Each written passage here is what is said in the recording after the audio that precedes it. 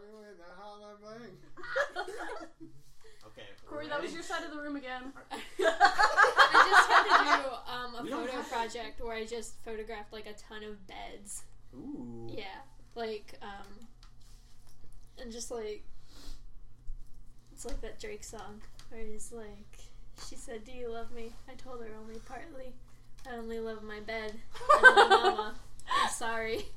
And with that note, welcome to the Rod Squad, the internet's freshest Twilight Zone podcast, where 6 college students take you through. You know how to count. Sorry. Take you through the cult classic horror anthology television program, The Twilight Zone. As always, I am your host, Ben, joined by my co-hosts, Tabitha. Ashley. Connor. that's not who I pointed to, Corey. and special guest, friend of the show, and friend in real life. Oh, hi, I'm Jamie. We have a little questionnaire we like to do Oh, it's my favorite one. for all of our guests. What is your major here? Art and design. What is your favorite episode of The Twilight Zone? Episode 310. This one. And finally, what is your favorite kind of ice cream? Oh no. I really like coconut. Oh, you broke the... no. I love coconut. And with that, the episode is over. Thanks for coming. We had a streak where all the guests would say cookies and cream. Yeah. Oh, I was gonna say that. That's like my second favorite. Alright, that's close enough for me. Coconut cookies and cream. It's been a bit since we recorded, so has any Twilight Zone-y things happened to you? / how have your last few weeks have been? I got caught up with exams, so I had to push that stuff back. Ooh. I have a scary, spoopy story. Oh boy. Because I work at the library. I work at the library. I know, it's so scary. The library, it's terrifying. Library. That's why I don't go there. So it was Wednesday, my dudes. It was Wednesday. Was it really? Yeah, it was Wednesday. No way! Yeah, I played that. that was up a little. yesterday. Yeah. Yeah. Anyway, so what happened was, our campus decided it no longer wanted to be a lit campus, and we lost all the power in the library. Oh no. Oh! Oh, I thought you were going to talk about the one about people breaking in. Oh no, that's not scary. Well, it's just a silly graduate student Silly thinking grad that student. he is above the law. But I'll tell that story off mic. So power went out. Whatever. We're like, oh no, we have emergency lighting. So it's a little like you can kind of see lights. I go downstairs and I'm working in the mailroom. Well, with the mailroom, there's also you have to work in the basement. So lights come back on, we're like, alright, and I was like, you know what, I'm gonna head down to the basement, we have like these tape recordings that people get articles from. I'm like, you know what, I'm gonna go down, I'm gonna do it. So I walk down the steps, and as I'm walking down, I get this like gut feeling like this is a bad idea, and like in my mind, I can almost see Rod Sterling coming up from behind me like his cool casual like intros he does. Who's Rod Sterling? Who is Rod Sterling? You ruined my story. You ruined my favorite host of my favorite anthology TV show. I just hurt my hand. Okay, Rod Sterling, but continue. So I can almost imagine Rod coming out and being like, his famous intro, kind of just dissing me, saying how dumb I am for deciding to go into the basement after we lost power and we just got it back. So the basement, there are these long metal, like filing cabinets, and they go for a bit. Like it's a walk. Don't you know the book I need or the tape I need is the letter S, which is almost all the way in the back. Mm-hmm. I'm like, alright, So I start walking. I get to the back. I literally stop to turn. All the lights go out. There's no windows down there. It is pitch black, and I scream. Oh no. And then I ran upstairs. Yeah, I would have started crying. I was like, That's pretty spooky. yeah, it was very scary. That's good timing too. Thanks. We watched Get Out this We weekend. did watch Get Out. We're powering through those Oscar movies. I really enjoyed it. I really The enjoyed it second time. too. For the first time. Ashley and I went back down to Philly. So scary. Wow. We met. We hung out with your parents because we didn't even. I was gonna go like, oh, I met the parents, Yeah. but it's like. But yeah, I hope you my read them. Rebecca Lamb always. Shout out to Rebecca Flynn. She's always like, you need more Steve stories. Anyway, here's one for you. So I recently there was kind of it's a long story, but recently there's something sad that happened in the family. A family friend passed away.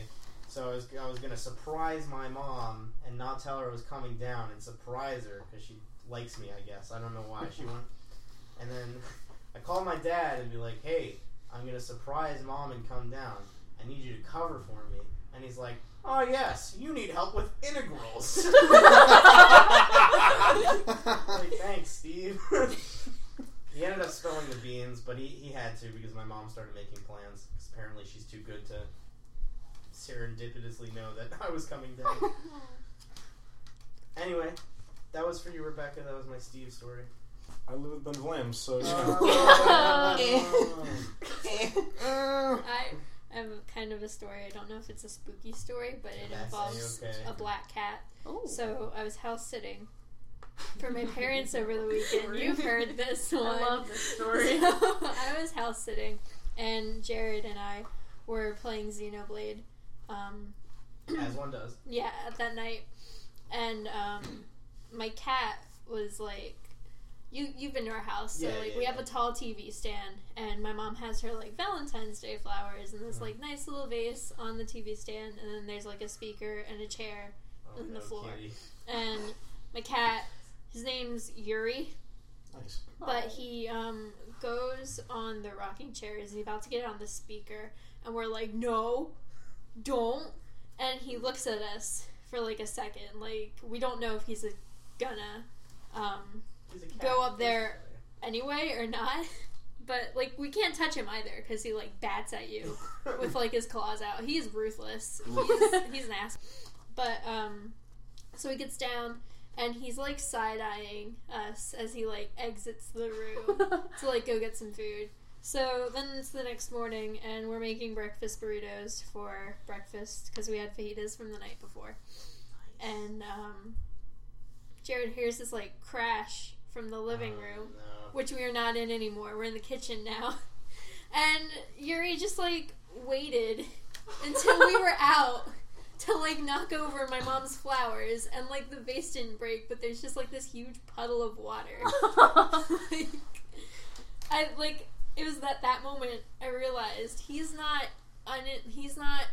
like just an because he's a cat. He's like intentionally being an asshole to What us. a cat. That's understandable. I mean, Yeah. isn't that what most cats do? That's Corey, don't I you just can't love watch cats? Love him. Well, speaking of losing precious water you need for Oh, no. survival, Look at that. today's episode will be The Midnight Sun, a season 3 episode. I think this is episode 10. Yep. Yep. It's Jamie's favorite Radical. episode. it's Yep, the only yep. episode I've And seen. it's the time that you have all been waiting for. My joke of the week. Oh, I forgot. Is it about high that. noon? If we were a weather event, we would be a solar flare, because we always burn out. That's too real. And we also. I thought you were going to say Aurora Borealis. Aurora Borealis. Utilized entirely in this kitchen? May I see it? No. No. You know, Well, Seymour, you steam a good ham. You're an odd fellow, but you steam a good ham. I'll splice that in. Well, Seymour, I made it, despite your directions. Ah, Superintendent Chalmers, welcome. I hope you're prepared for an unforgettable luncheon. Ah. Oh, ye gods! My roast is ruined! But what if I were to purchase fast food and disguise it as my own cooking? Delightfully devilish, Seymour. Rod, take us in. The word that Mrs. Bronson is unable to put into the hot, still, sodden air is doomed. Because the people you've just seen have been handed a death sentence. 1 month ago, the Earth suddenly changed its elliptical orbit, and in doing so began to follow a path which gradually, moment by moment, day by day, took it closer to the sun. And all of man's little devices to stir up the air are no longer luxuries. They happen to be pitiful and panicky keys to survival. The time is 5 minutes to 12, midnight. There is no more darkness. The place is New York City, and this is the eve of the end. Because even at midnight, it's high noon, the hottest day in history, and you're about to spend it in the Twilight Zone. So we open up at an apartment building where this lady is painting. Yeah, she's doing a nice little... Well, we don't actually see what she's doing yet, but And she's doing that. we see a great shot of the sun. Oh, yeah. Diamond. Like, oh my god. Beautiful. I wrote that it was a hot start to the episode. I'm laughing at the sun, not you. Yeah. Oh, okay. Yeah, we should probably talk about that really quick. Their special effect for the sun was... What was Like, it? I couldn't tell if it was just the sun. I think or it if, was like a I light. think they yeah, cut like it it. was... a light. I couldn't find it in any of my various Like a weird resources. flare on it. But I It was just just think bad. it was a flashlight that they held up to something. Well, I feel like they cut a hole, like a weird shape, and had a light, like Yeah. a piece of paper, and then Yeah, had the 'cause it light did have, shining like, through. The 4 like streams. I don't Yeah. know. The sun, the sun, doing air quotes for the people who can't see me doing air quotes. No one. Which is our whole audience. the special effect for the sun, it was really misshapen. I'm like, Yeah, it, like... it looked like a square. So I can't legally tell you to look at the sun, but if somehow you do... You can with solar glasses. You probably should notice that it's a circle. It's Like a a sphere. If you've ever seen a picture of the sun, There we like, go. It's a real picture Yeah. of the sun. None of that flat earth propaganda. Hey, Back to the hot topic of the night.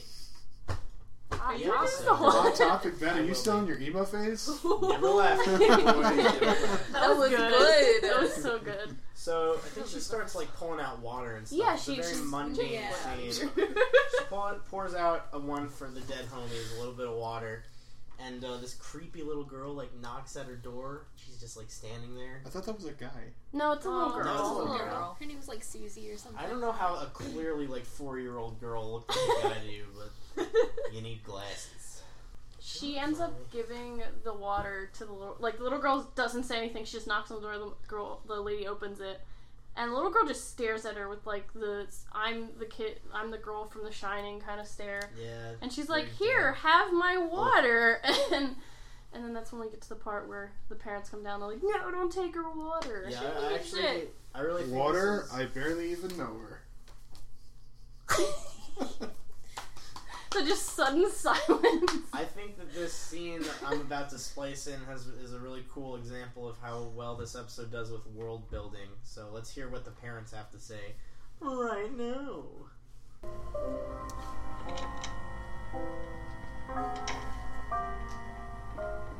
Susie! Don't take the lady's water. It's all right, Mr. Schuster. I've got plenty. Nobody's got plenty. Oh, Mr. Schuster, I thought I heard your voice. For the last time, Mrs. Bronson, we're leaving. Did you get gas? I got 12 gallons. I figure that ought to get us at least to Syracuse. Where are you going? To Toronto. We're trying to get to Toronto. Mr. Schuster has a cousin there. You know, I'm not so sure it's wise you're trying to do this. The highways are packed, bumper to bumper, the radio says. And what with the gas shortage and everything... I know that, but we've got to try anyway. It's been nice living here. You're good neighbors. Let's go, honey. Bye. Good luck. Safe trip. And now we are two.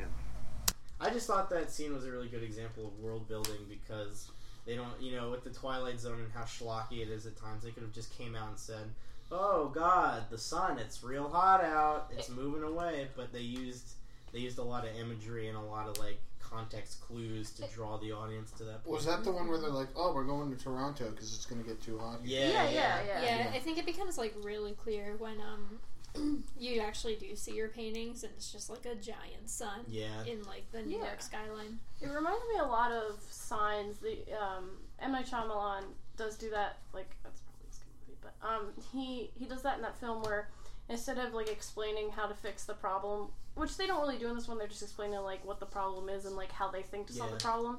He essentially just has a conversation himself, because he's actually one of the actors, is talking to another character about what he's going to do, and I thought that was really clever that this episode did that as well. Yeah, we're going to be highlighting a lot of stuff that this episode does that's really, I think, in my opinion, way before its time in terms of disaster films and tropes. So, next, I think after the family leaves, the landlady comes in. And they Is start she a landlady or is she just one of the is. neighbors? I think she's a landlady. She acted like a landlady. She's very just matriarchal. like, well, that's the last of them. Yeah, because she did that. I kind of liked how matriarchal? What is her name? Her character is? I don't know how to pronounce that. Because I know the Mrs. other... Bronson. Yeah, Mrs. Bronson. And the woman's name is... Norma, yep. Alright. Rod Serling also has a fantastic intro for this episode. He kind of just comes out from the hallway, right? Like no, the camera, it's like the standing by the window and it like pans over. It's one of those great pan shots that we've all come to love from. I Serling. adore it so much. So, I think after they start talking, Mrs. Bronson kind of has that kind of freak out about her still painting the sun, right? Mm-hmm. Yeah. So it's revealed that what Norma was painting, after all, as Jamie mentioned before, was this kind of giant sun, the midnight sun, because it is midnight. And I don't know, I thought that was really cool. What did you guys think? I thought that was really decent imagery in terms of visual effects. There was a lot of good imagery in this. Made me think of City of Ember. I don't know what that is. It's a film with your girl in it, actually. Saoirse Ronan? Yeah, she's in it. Love her. Did you read the book? I did read the book. I liked that when I was younger. Me too. It's just she draws a picture of a giant sun at one point. It That's was really cool. Movie, so. Don't they like live underground or something? Yeah, and they've never seen. We should watch it. It's a really good the film. host? No, it's City of Ember. Oh, okay, I'm actually It's a interested. post-apocalypse thing. Was the movie good? Yeah, it was decent. Yeah. They set it up because the book's a series, and they set it up so that this was the only one. But it was really good. So we go to commercial, and when we get back, Norma is returning from a Grocery day of store looting, run. which I think is so ahead of its time for the I think this episode dropped in 1961. Well, didn't you say too? Originally, they were thinking of filming the scenes. I was wrong about that. Oh, actually. never mind.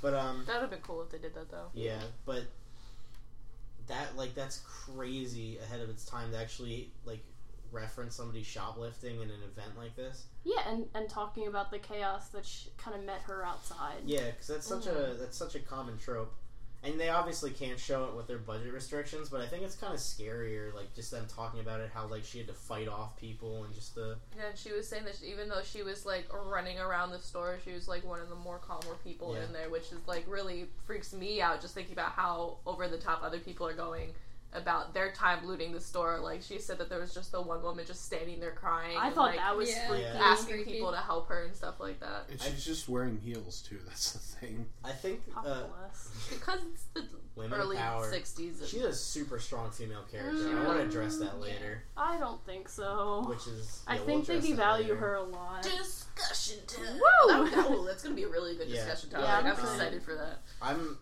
This is kind of a theme I want to talk about a lot in this episode, is just the power of I think something so raw about a lot of horror movies that turn out good instead of bad is the ability to have violence off screen and letting your mind fill in the blanks. Because there are plenty of gore-fest horror movies where you see everything, but I don't think that lasts the same way where somebody is murdered off screen, but maybe you hear it, because I think your mind creates more horrific images than you can ever actually see. That's the whole philosophy behind the Blair Witch Project. The whole reason that you never see anything in that scary movie is because the directors realized if they showed you what the Blair Witch looked like, it would only be scary to not to everyone. Right. But if you don't see the Blair Witch, my version of her is going to freak me out, where your version of her would freak you out. And they kind of do that with this episode with the grocery scene, because my imagination of this chaotic scene is probably a lot different than Tabs's, but at the same time, it's getting the message across and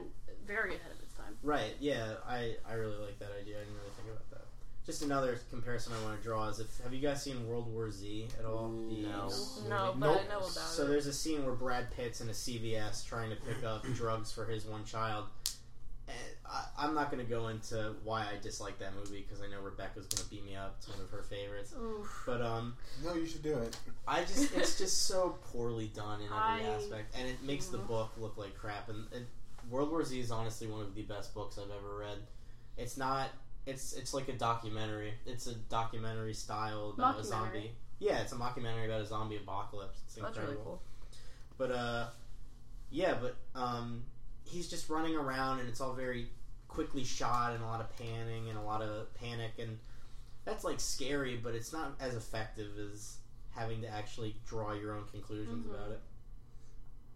She gets back after picking up some dank fruit juice. Comes in like a glass bottle, I think. No, it came in a It can. was a can. Yeah. It's super weird, but It was canned juice. Yeah, it was just. You've never had canned juice? no. Oh. Oh boy. Oh Man, boy. I feel like I live in the 50s. Me too. Miss Bronson's like, let's crack up one of those Four Locos and Crack make Crack open a cold one with the girls. Actually, The be a one warm girl one. that is left. I Cracking think- open a warm one with the girls, the opposite of cracking a cold one with the boys.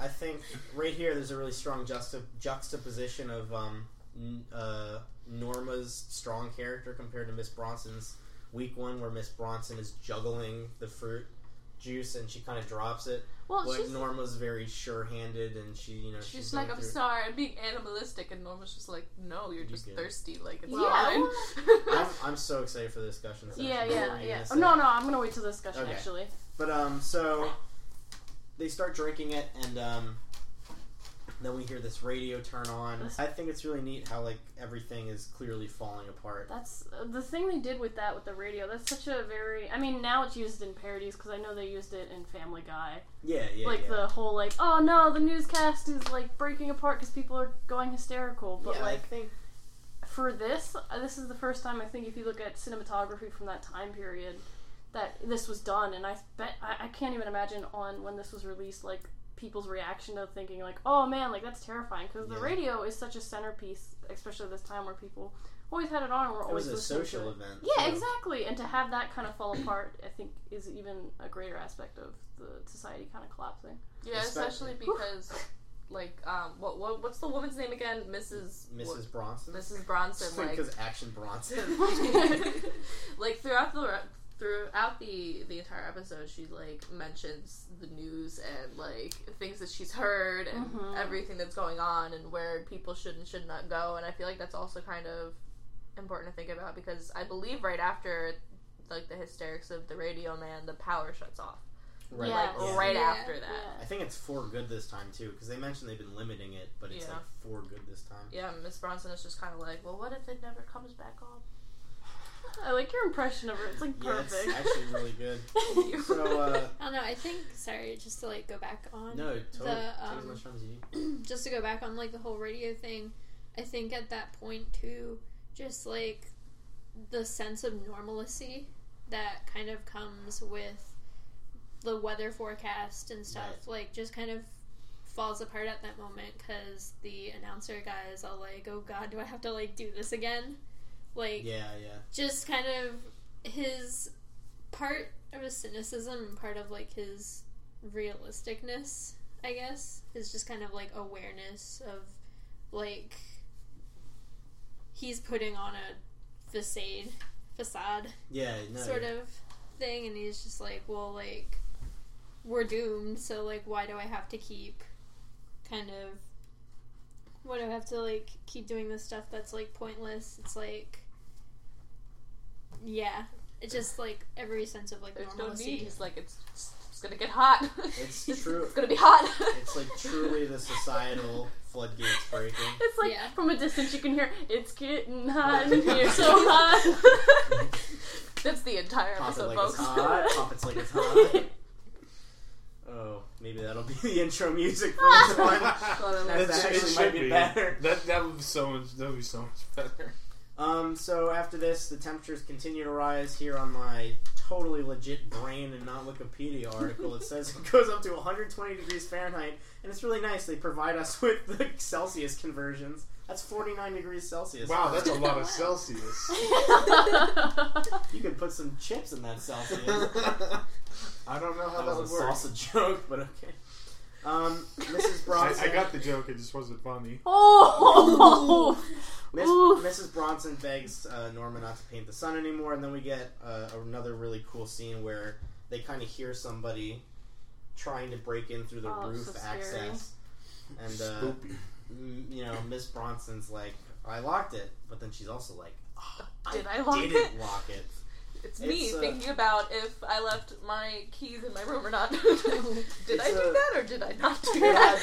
She was like, it's just so hot. And I was like, girl, we've all been there. It's a little played up, which is the only thing detracting this episode, in my opinion. But yeah, the looter kind of comes in, and then Norma just runs over and pulls out a .45, which I think is just hilarious. He's wearing like a sports coat too. Yeah, he's like in no a sports shirt. coat and he has an ascot, but he doesn't have a shirt underneath Yes, it, which doesn't make any sense. Like I feel you like can that would see be like so the coat too hot. is like soaked through. Well, I It's think gross. that was supposed to represent like him trying to hold on to his past self that was Yeah. like a respected man in society, because he's wearing Oh, yeah, he's he wearing did a talk nice about that, blazer. too. Which we'll talk about that later. Anyway, she's like, "Don't come in here. I have a .45," and he's like, "All right, I'm leaving." And then Miss Bronson opens the door anyway. It's like surprise. No, after as soon as Norma's like, he's not walking out the front door, and then Miss Bronson just opens the door. I want to highlight his opening line because he goes, "Crazy dames, too hot to play games." And I thought it was the start of a musical. I thought he was about to break out in song. We're gonna let him do a little bit of his monologue right now.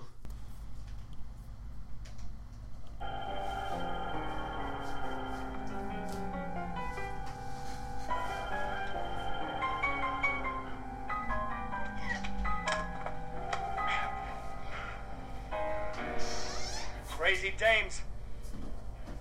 It's too hot to play games. Much too hot. So he kind of forces his way in, and he pours the water over his head, but No, he throws the drinks it. bottle. Yeah, he like Drinks it, takes yeah. a big swig. And he drinks all of it and then like throws the bottle like an idiot. But I think this was the scariest part of the episode because he's clearly a man who holds himself in high regard, and he's stooping to this kind of brute level.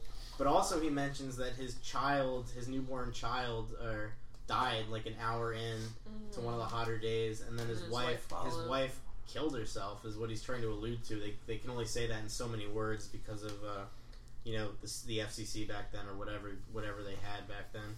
Mm-hmm. But I think it's a very real thing, like a very real response to a disaster.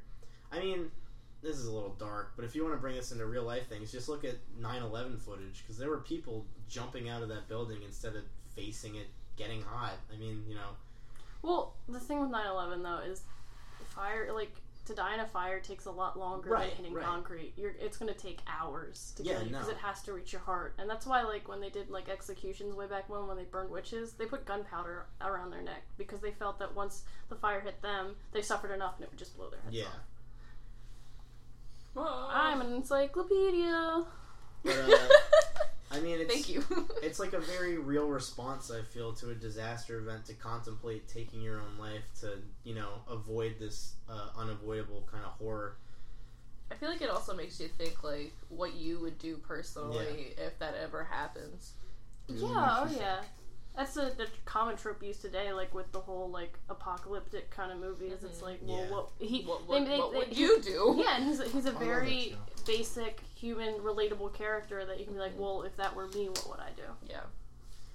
Again, I think this is cool because he doesn't really go into much detail about his events, so you really picture it yourself. Like I pictured, what I pictured in my head was just the scene from Inception where he's trying to talk his wife down from the window in the dreamscape. It's a really good shot. That's just what I was thinking about. And that's like a very grisly, real, scary thing to me. Yeah. So, again, gotta give it to Rod Serling for writing this episode the way he did. After the man leaves, in an attempt to make Miss Bronson feel better, Norma shows that she painted her a nice waterfall to cool her down. This Bronson goes off her rocker. She like goes up to the window and she's like, "Oh, can you feel the waterfall?" She's like, I used to go to this waterfall all the time as a kid, and I used to just let the water wash over me. Then she went over the window and looked like she was like trying to like lick it or something, to get the water to come to her. And then the was... window licked back. And then she died. She was like, ah! And then she falls to the floor and died. Yes, this totally not Wikipedia article suggesting she collapsed, although I call shenanigans on that. The final kind of big scene is when Norma starts losing it as well, and I thought this was super creepy and super cool because the painting starts melting. I really like the use of paintings in this. We'll get into that later. The sun gets bigger. The sun gets larger. That's what I was giggling. The thermometer breaks, and the mercury starts shooting out, which is a health hazard. The sun's not. There was way too much mercury coming out of that thermometer. That's a lot of Celsius. Do you think they use real mercury? It's a lot of Celsius. No. Maybe. Probably not. Maybe. I mean, they could. They didn't know. They didn't know. They're like, you know what? We're gonna use real mercury. But they would have had to make it.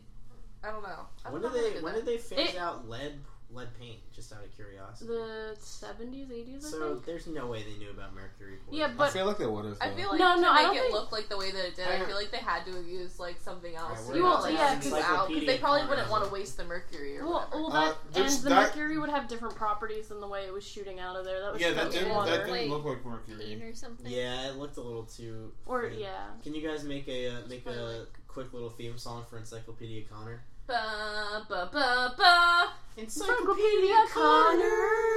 That was beautiful. That was really. When did they discover? When did we find out that mercury was dangerous? From newgrandmas.com. Oh yes. I want to be a new grandma. Helping us from the grave. Thank you to our sponsor, New Grandma. They're like your old grandma, but better. It was discovered in like the 1920s. Oh, so they knew. So they did not use real mercury. Thank you, New Grandmas. We are all very wrong. Thank you, newgrandmas.com. They were still looking that Shout out paint, to though. New Grandmas. When grandmas talk, cancer walks. What? That is the tagline of this website. Cancer walks? No. Yes. Oh my god. Oh, it's the greatest website I've ever seen in my life. Can you send me a link to that? I will send you this article. Okay, so then I feel like we shouldn't be making fun of this because like it's probably a serious site. All right, I'll look at the about page later. It's fine. So then we have our. So then we have our big twist. Norma wakes up, and it was all just a dream. It was all. She mentioned that before too. She was like, "Oh, I'm just gonna wake up." And she did. Yeah, she said it's gonna be night out. Foreshadowing. But and cold. Yeah. In reality, the Earth has moved out of its rotation, further away from the sun, and everything is freezing. And the only reason that it was so hot in her dream is because she had a really bad fever. Yeah. To which she was dying. Yes, she was dying because the doctor was like, "You're gonna make it," and then the doctor was like, "She's not gonna make it." And he was just like, "I'm going to Miami. Bye." It's warm there, I think. Yeah. No way. Closer to the equator? Yeah, but you also did think like it was like the exact. Yeah, it was just really like funny. Polar opposite of what was happening in the rest of the episode. That's true. Because I think this episode's super interesting because it kind of predicts global warming. We'll get more into that on what ripped this off. Global warming. Real life. Ripped off the Twilight Zone. Rod, take us out.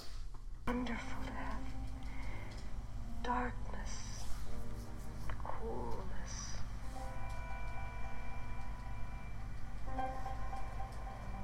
Yes, my dear. It's wonderful. The poles of fear, the extremes of how the Earth might conceivably be doomed. Minor exercise in the care and feeding of a nightmare. Respectfully submitted by all the thermometer watchers in the Twilight Zone.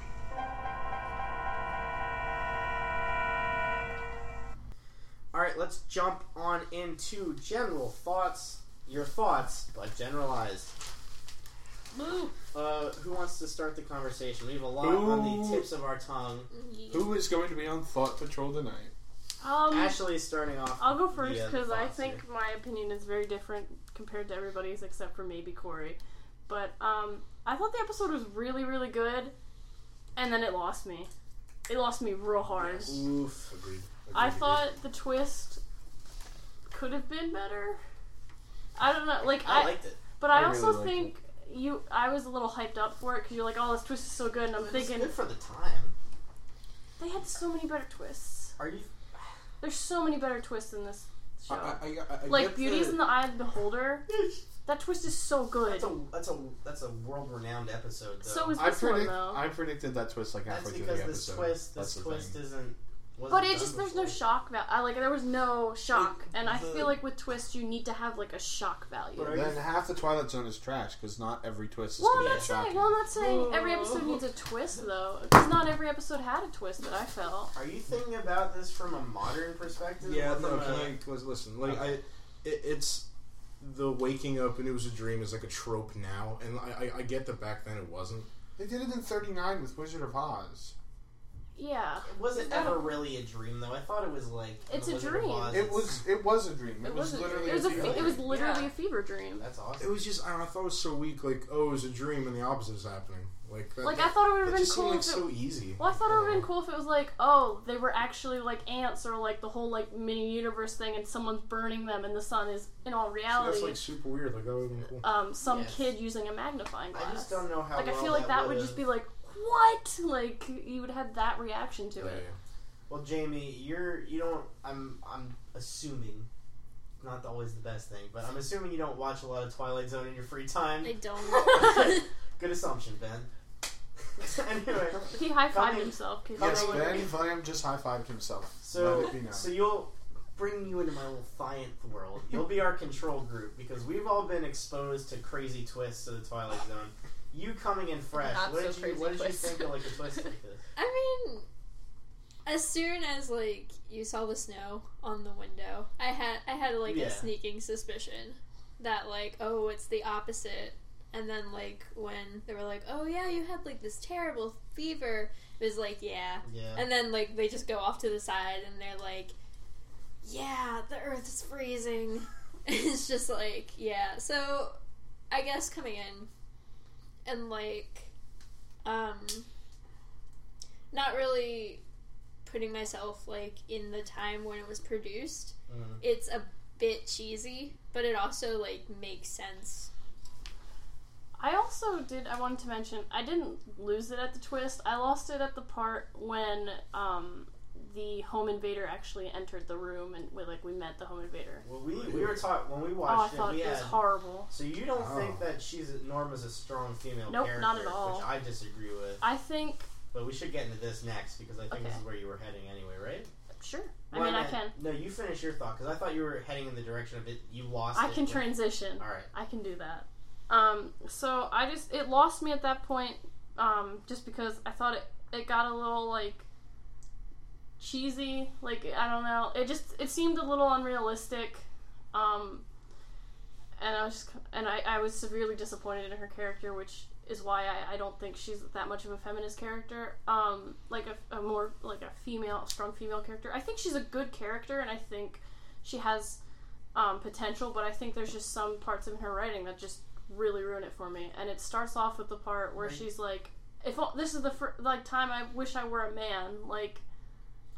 But I mean, I think that in itself, like, are you thinking about it again on a contemporary note or a I'm just thinking of it as what you would consider a strong female character. Back in the 1960s, I don't think women really had that many options, you know? Like but she's not the one. It's not a woman writing this. Like, I don't think it's fair for you to be like, oh, this is not a strong female character based on that she is things that she does that aren't feminist like.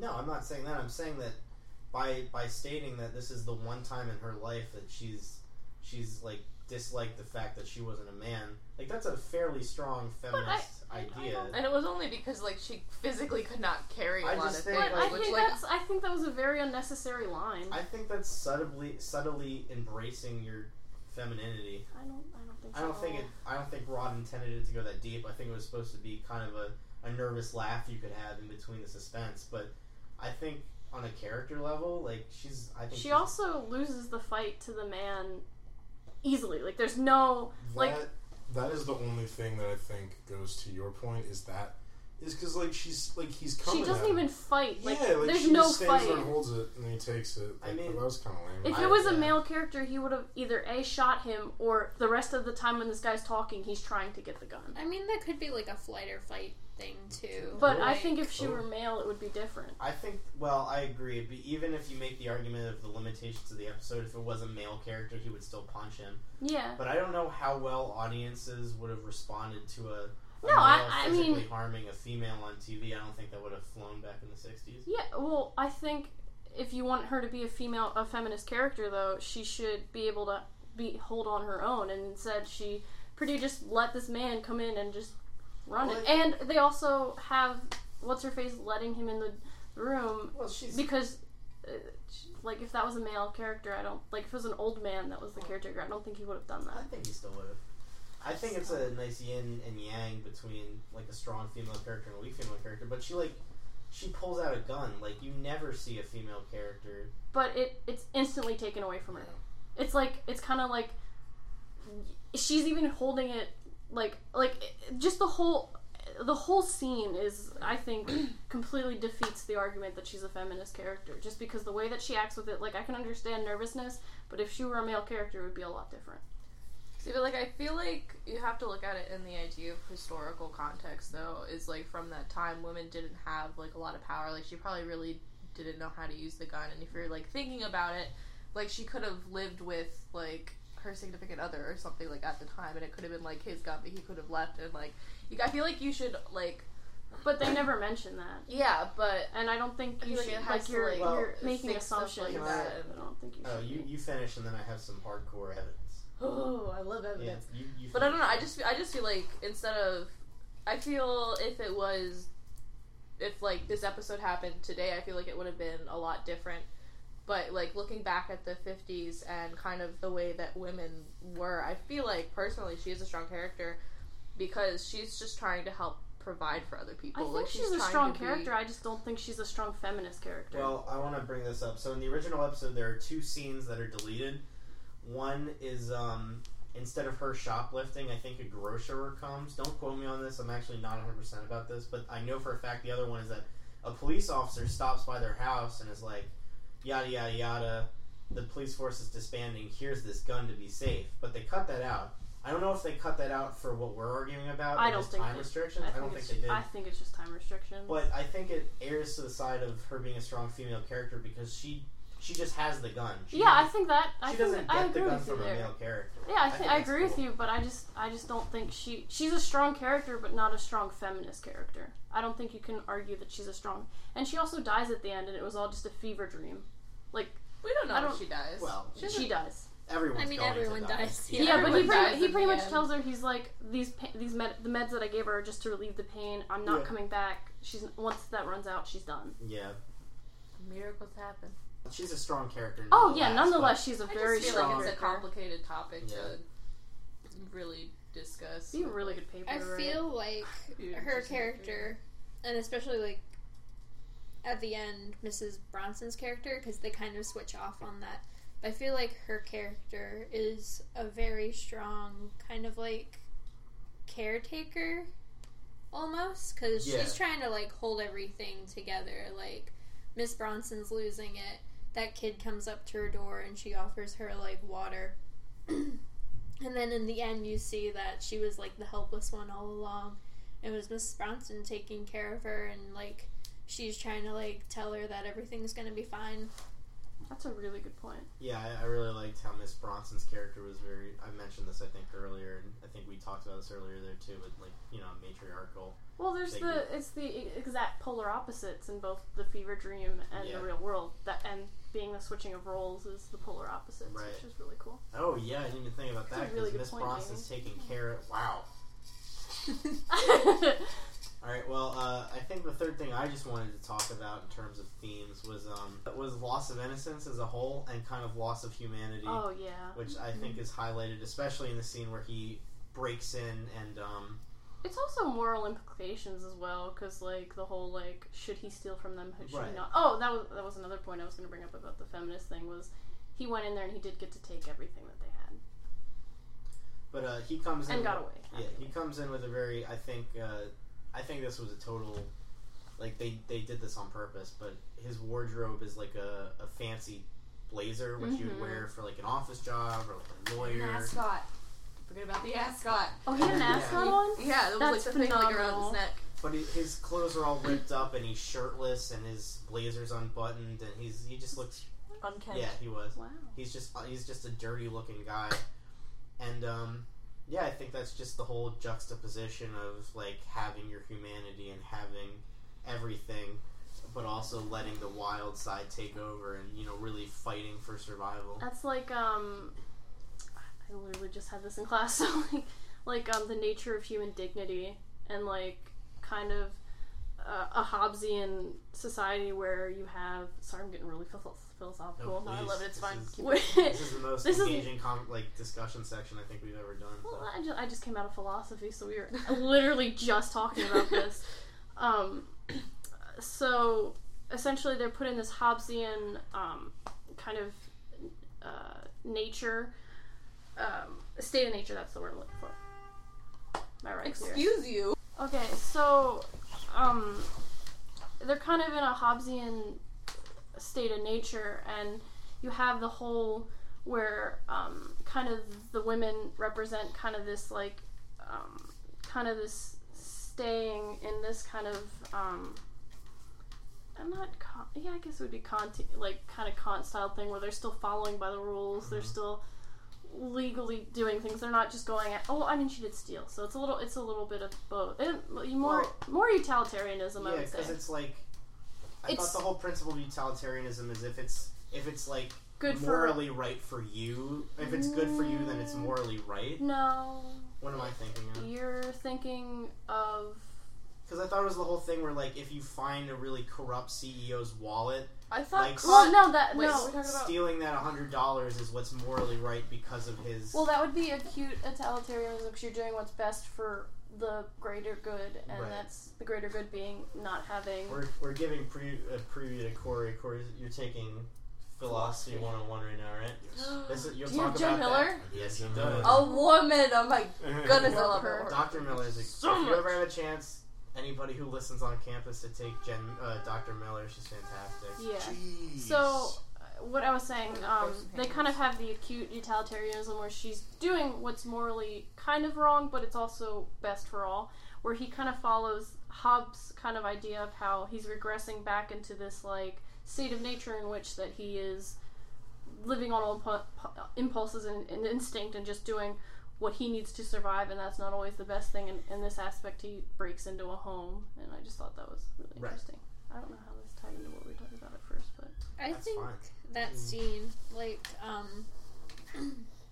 in general, like, my kind of take on the episode was it was kind of a theory on how people deal with panic, and just like as someone who has dealt with panic like throughout their lives and who has been with people who have like had panic disorders and stuff, it's like when you're freaking out is very different from like who you are normally as a person, and just you can kind of see him going like back and forth, like as soon as he like sees her paintings and is reminded of like his wife and like the life he had before all this like disaster stuff happened, he immediately just like snaps back into like this sense of morality, and he's like, this isn't actually me, you know, I'm not actually a monster, please forgive me for like being there. what did you think of the soundtrack? Because I don't remember much. I know we usually talk about cinematography and soundtrack, and I don't really remember anything eventful about either of those two things. I figured we would probably talk about it, and our actual ratings. I feel like that. I don't know. I kind of want to shift general discussions over more to like themes and stuff tonight. But no, to answer your question though, I thought the soundtrack was not the greatest. I thought it was a little schlocky. I thought it was neat how they did some stuff like whenever something like kind of important was going to happen, the music would stop. Yeah. So like you like had to focus on what was happening, and like right before the radio went on. And I don't think music played after. Did music play after the power went out? I don't think so. No, I don't think so either. No, it must have. I'm gonna say it did. Well, I feel like after we watched I think I would have noticed that. Remember. Yeah, I don't notice stuff like that though. Was the power out when the invasion happened? Right before. Yeah, the power went out before that. I think there was some music there was music during that because we Was commented that it was kind of not good. Yeah. Oh yeah. Okay. But it would have been cool if there wasn't. I maybe wanted to talk about the symbolism of the paintings melting. Yeah, go for it. Like please. in that scene, because it's just like the whole world's like getting hot, and you can just see the sweat like beating on everybody. And then just after Miss Bronson dies, you see like her waterfall painting just like completely melt. Yeah. And it's like the world's melting too. I think that's honestly what that was supposed to symbolize was like the last descent into utter madness and just total loss of control of your normal life was because that's all she had left was that reminder of when it wasn't so hot and it's gone like that. Yeah. I think too, going back to like the juxtaposition of like the melting and the freezing, like when she's sick she can't paint and stuff, so it's like the world's kind of like frozen, so like she can't like paint anymore and stuff, so like I don't know, that like ability of hers is kind of like frozen too. Yeah, and she's physically in like a coma state where she's in a fever coma or a long nap, if you will. Yeah, it's like when you get really sick and you have a fever, like you kind of just go in and out of consciousness.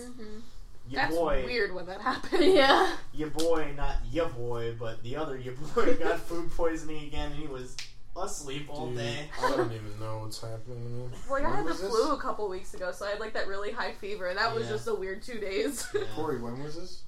It was when he was puking Monday morning. Oh, I wasn't, because he was fine later, and I was like, What did you eat? Listen. I do you know how little time I spent in this dorm? Can I tell my story? Oh. Yes. I had Taco Bell the night before, and then I was fine until the next morning. I was like vomiting water. Oh. So like did you drink bad water? Well, it was just bottled water. That's Like, as new as It's like The Sims, like your water rots. That's the thing in Mexico too. Oh. Yeah, Montezuma's Revenge. I thought technically it was good. Acting, great. Everybody kind of in agreement with that? Acting was really good. Acting I was impressed. Surprisingly good. I liked it. Technically, it was pretty good for the time. The sun. I just can't. They won me back over with how they sweat handled was good. the Wait, I have a question. It's just that oily sweat is like excessive. Well, it's. I guess I think it was like over 100 degrees. It doesn't make sense in most episodes, but like it worked really well. Yeah, I'll get into it in bios and trivia, but a little sneak peek for that. It was actually like that hot on set. They raised the temperature in the actual set up really high, so well, a lot of that sweat is oil. Yeah. But a lot of that is real sweat too, because they wanted to make them feel like they're actually burning up in there, which is a cool technical thing done by our director. But yeah, I guess we've kind of reached the end of our general thoughts. Any final notes about anything in the episode? We covered most of everything, and we got in some really dope theme discussion, which I'm and really philosophy. happy about. Yeah, I think I've hit all the bases I wanted to. Anybody else want to hop on in? Any final thoughts? Or are we good to keep going? It was pretty good. All right. Corey Arnold, as our wrestling encyclopedia, friend, and more importantly, God. God. What is our WWE connection of the week? Okay, so the home invader comes in and does all these naughty things. And he says he's doing it because of the heat, so it's not his fault. There was a man, a god named Gene Snitsky, and he, while fighting this man called Kane, Kane's back. He he was fighting Kane, he knocked over his girlfriend Lita, who was pregnant, and caused a miscarriage. He then later went on to say, "It wasn't my fault." I think I saw that. Taunting Lita until one segment on an episode of Raw where he punts a baby into the crowd. It's a baby doll that he kicks into the crowd. Let's hear a little bit of a Snitsky promo right now. Oh, you thought I wasn't going to play a Snitsky promo? An exclusive update on Lita's condition. We're going to be going to a medical facility to get this update. But now standing by, the man that was involved in the match, the man that wrestled Kane last week, Gene Snitsky. And Mr. Snitsky, you requested this time to talk about your involvement in last week's terrible accident involving Lita and Kane. Yes, I did, JR. I'm here to clear my name. People have been blaming me all week for what happened with Kane and Lita. It wasn't my fault. Well, I can only assume that prior to the match that you were very nervous before you wrestled Kane. Nervous? I wasn't nervous. I was there to do a job, and I did it. Well, Mr. Snitsky, I would have to say that you certainly have to feel some remorse as to what transpired last week. Look, I already told you. It's not my fault.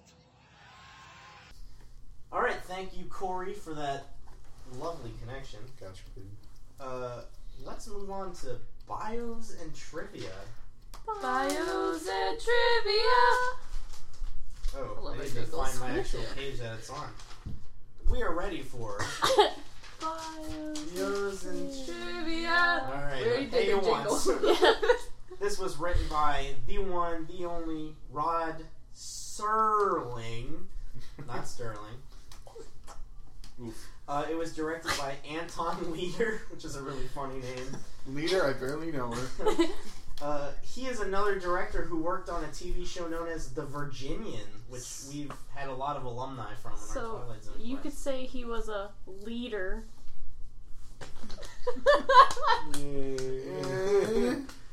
They should have had him in the episode because I'm sure he cried plenty of liters of water. We're going to see one more episode of Twilight Zone from him. But all in all, he's if I remember what episode he did, he's 2 for 2. This one I think was amazing, and his other one is fairly good too. Lois Nettleton as Norma, she has passed away. Oh. She was Maleficent in Mickey's House of Villains, a VHS tape back in the 90s. Are you serious? Yeah. And I love Mickey's House of Villains. It's probably one of my favorites. This is her only Twilight Zone. Betty Gard as Miss Bronson. She's also passed away. One of 2 Twilight Zones. Her other appearance will be in the Odyssey of Flight 33, which is a super fun episode. A bunch of people get in a plane, and then they go through a mysterious wormhole back into like dinosaur time, and they have to fly through. It's a lot of fun. It's goofy. It's schlocky. She's a passenger in that. And then finally, Tom Reese as Intruder. He's still alive. Wow. This is his final Twilight Zone, and his last acting credit came in 2009. How old is he? Old. Switching over to...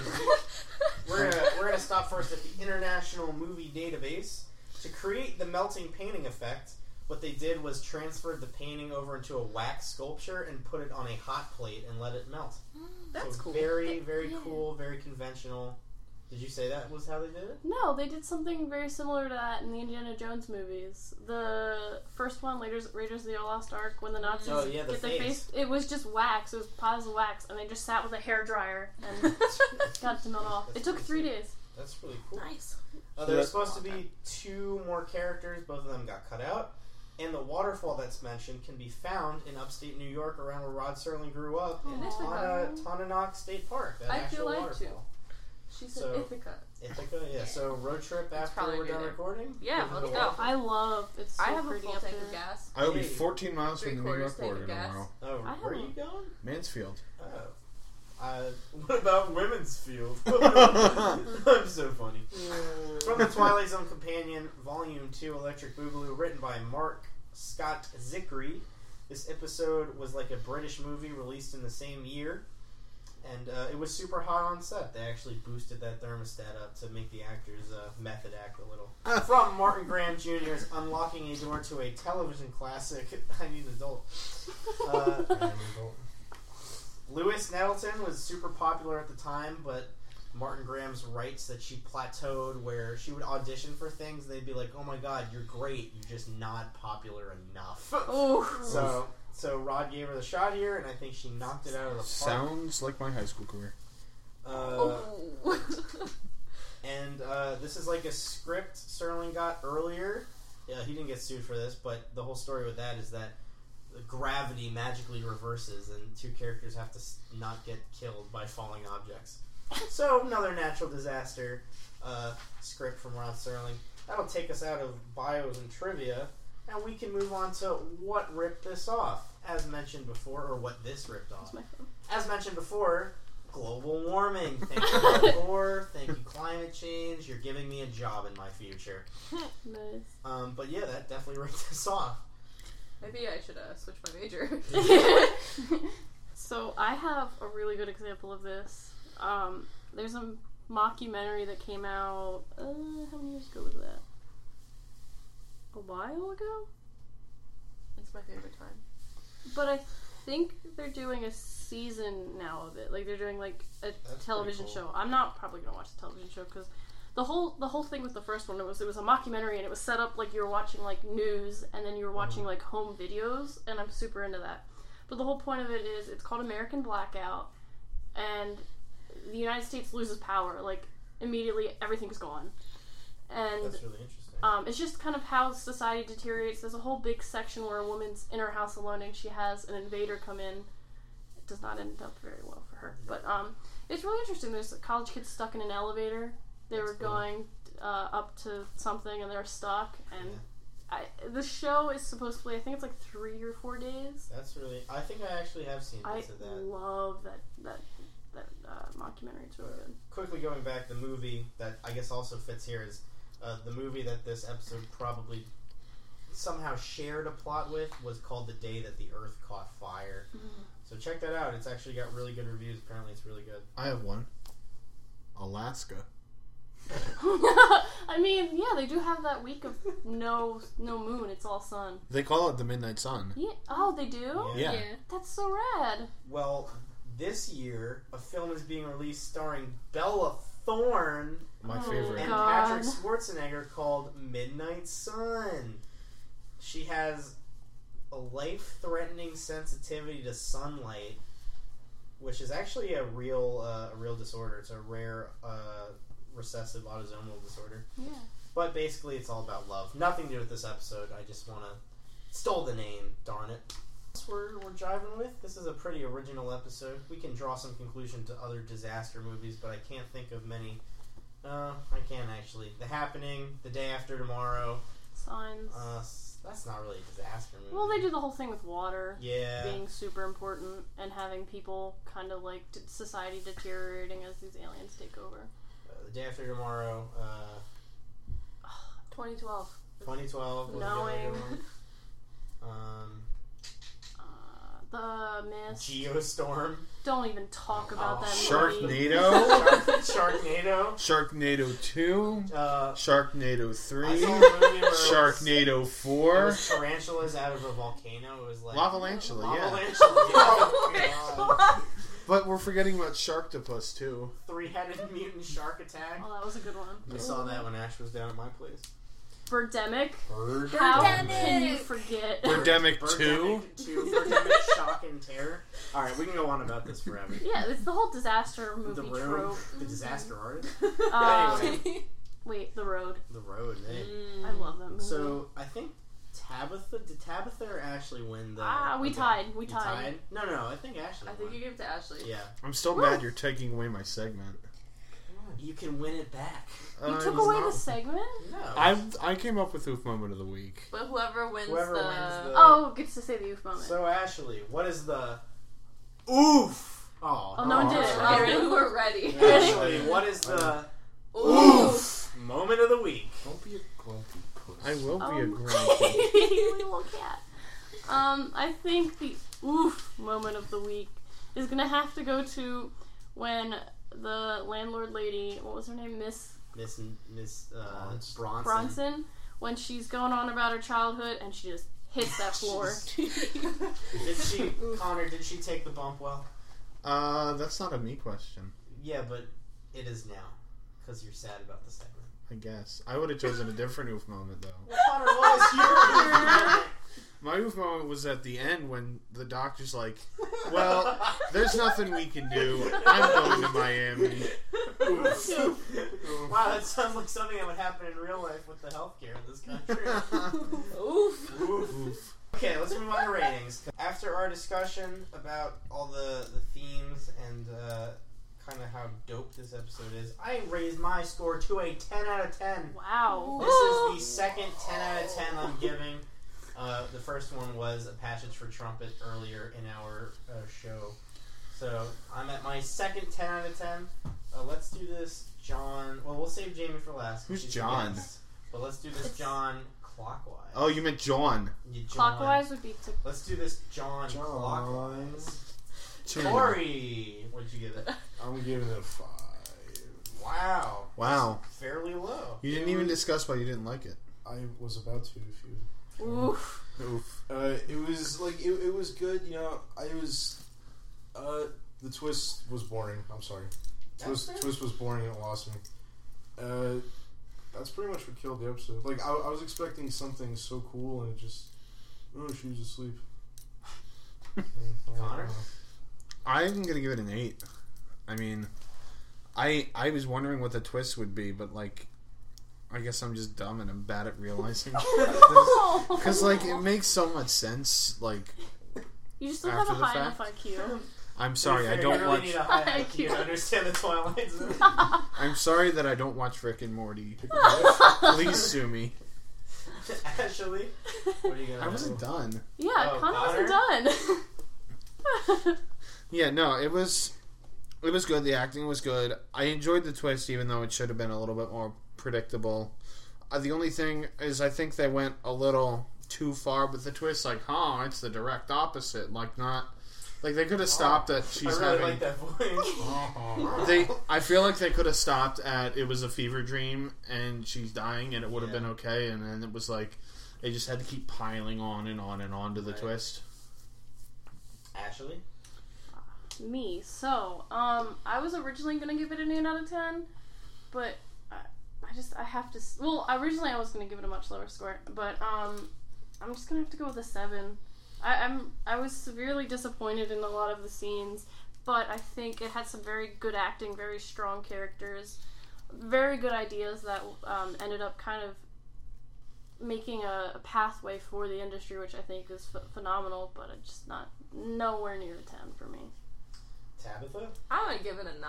I really like this episode. I enjoyed the twist. I thought it was neat that they took like the freezing, like what was happening to like actually happening to them, and then in her fever dream, just because she was having a fever, like it was just the polar opposite of everything and how that affected the rest of the episode.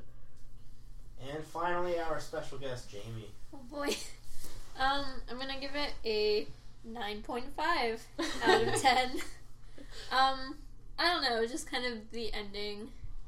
I liked it, but it was a little predictable, like as soon as it was happening.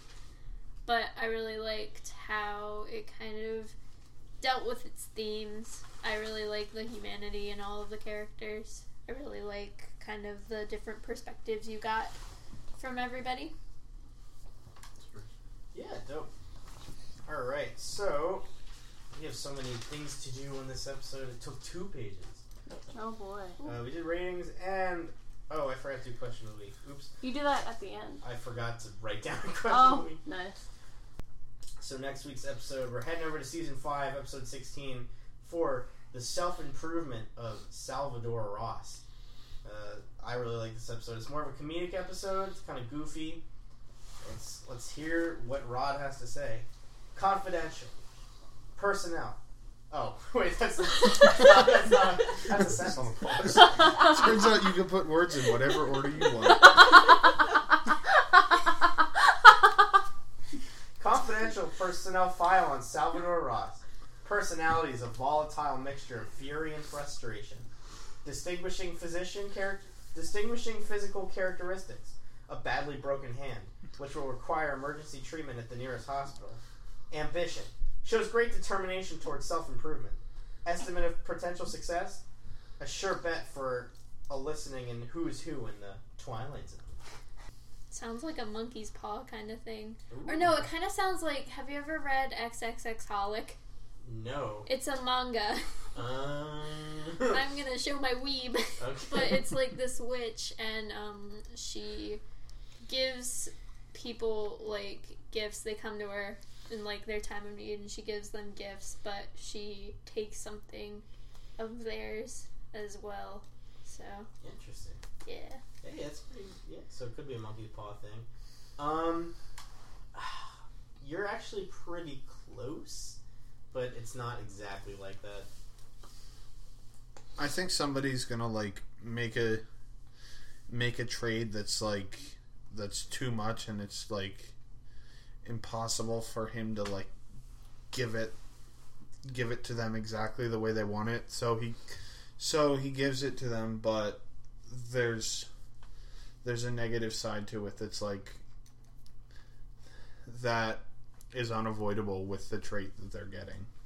It's more about stuff he takes. I should say that. Like, he doesn't really give traits, he takes traits for, like, monetary values. That's such a good one. So, if you want to go again, I will let you go. Okay, so I totally blanked out for half of that first explanation, so... He's I don't know. trying it anyway. I just want my oof moment. Oh. Well, we'll give you an honorary oof moment next week. Tabitha? The honorary oof moment is this segment for me every week. Oh. Tabitha? Tabitha's dying. Tabitha's dead.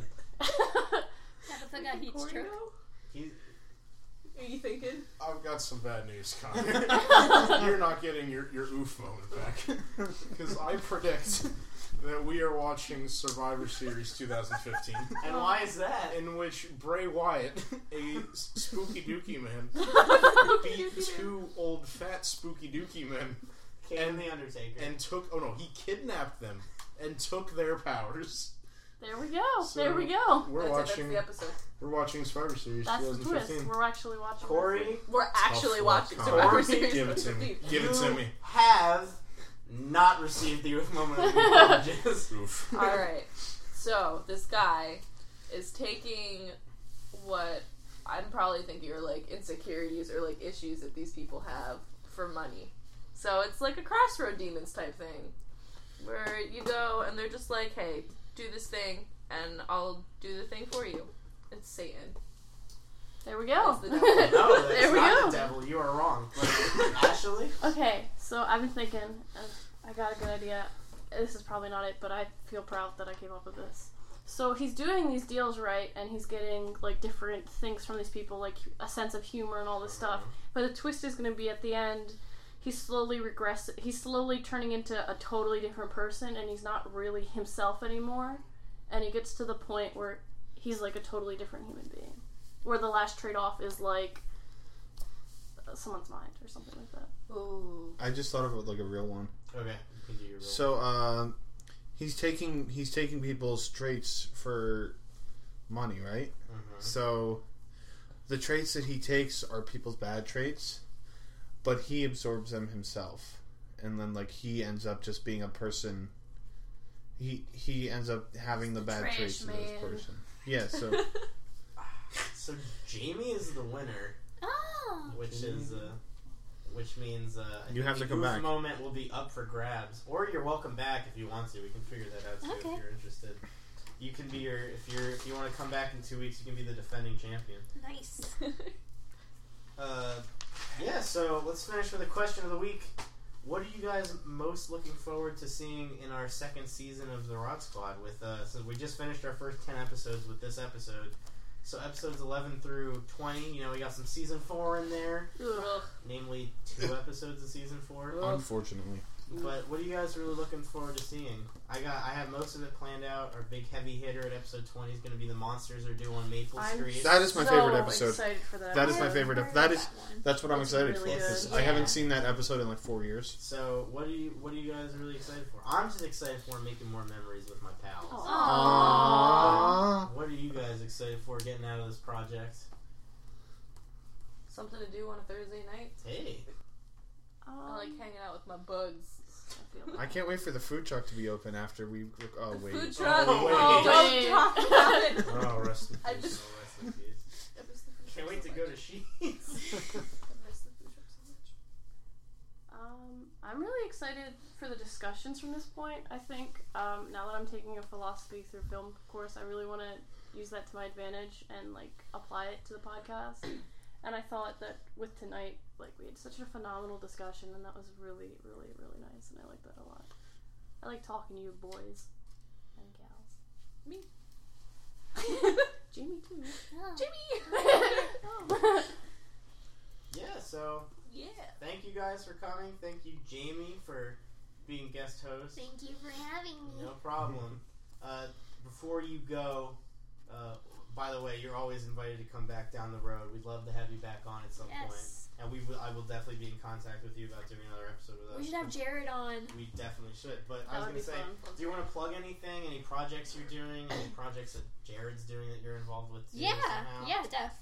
The FCC can't touch me on this podcast. You can plug all the stuff you want. Yeah, so like, I do art stuff. I've done Twitch emotes over the break for my boyfriend's Twitch stream. You can find me on Instagram at Jamie Lynn Cross. And then my boyfriend does a lot of League of Legends streaming, and he is also a caster for Compete League. But you can check him out at twitch.tv/thousandeyes. Yeah, Twitch is for all our old fogey listeners, usually my parents, Twitch is an online, I guess, like gaming network. streaming Oh, yeah. network. If you're coming to ZenkaiCon 2018, I'm going to be doing a Bard cosplay, as well as Dragon Trainer Tristana, and we're hoping to bring back our League of Learners panel. And then I submitted a panel about character design in League of Legends, but I don't know if it's gonna like go I'm through. sure it will. Didn't you guys you guys had like a really big hit at last year's? Yeah, convention last year's. Like yeah. that was a really big thing, right? Mm-hmm. Yeah. So, well, we hope for Fingers the crossed best, for and yeah, you. we're giving that good Rod Squad vibes out your way. Whoosh. But yeah, we'll see you guys in 2 weeks for the self improvement of Salvador Raz, and then on to season 4 after that.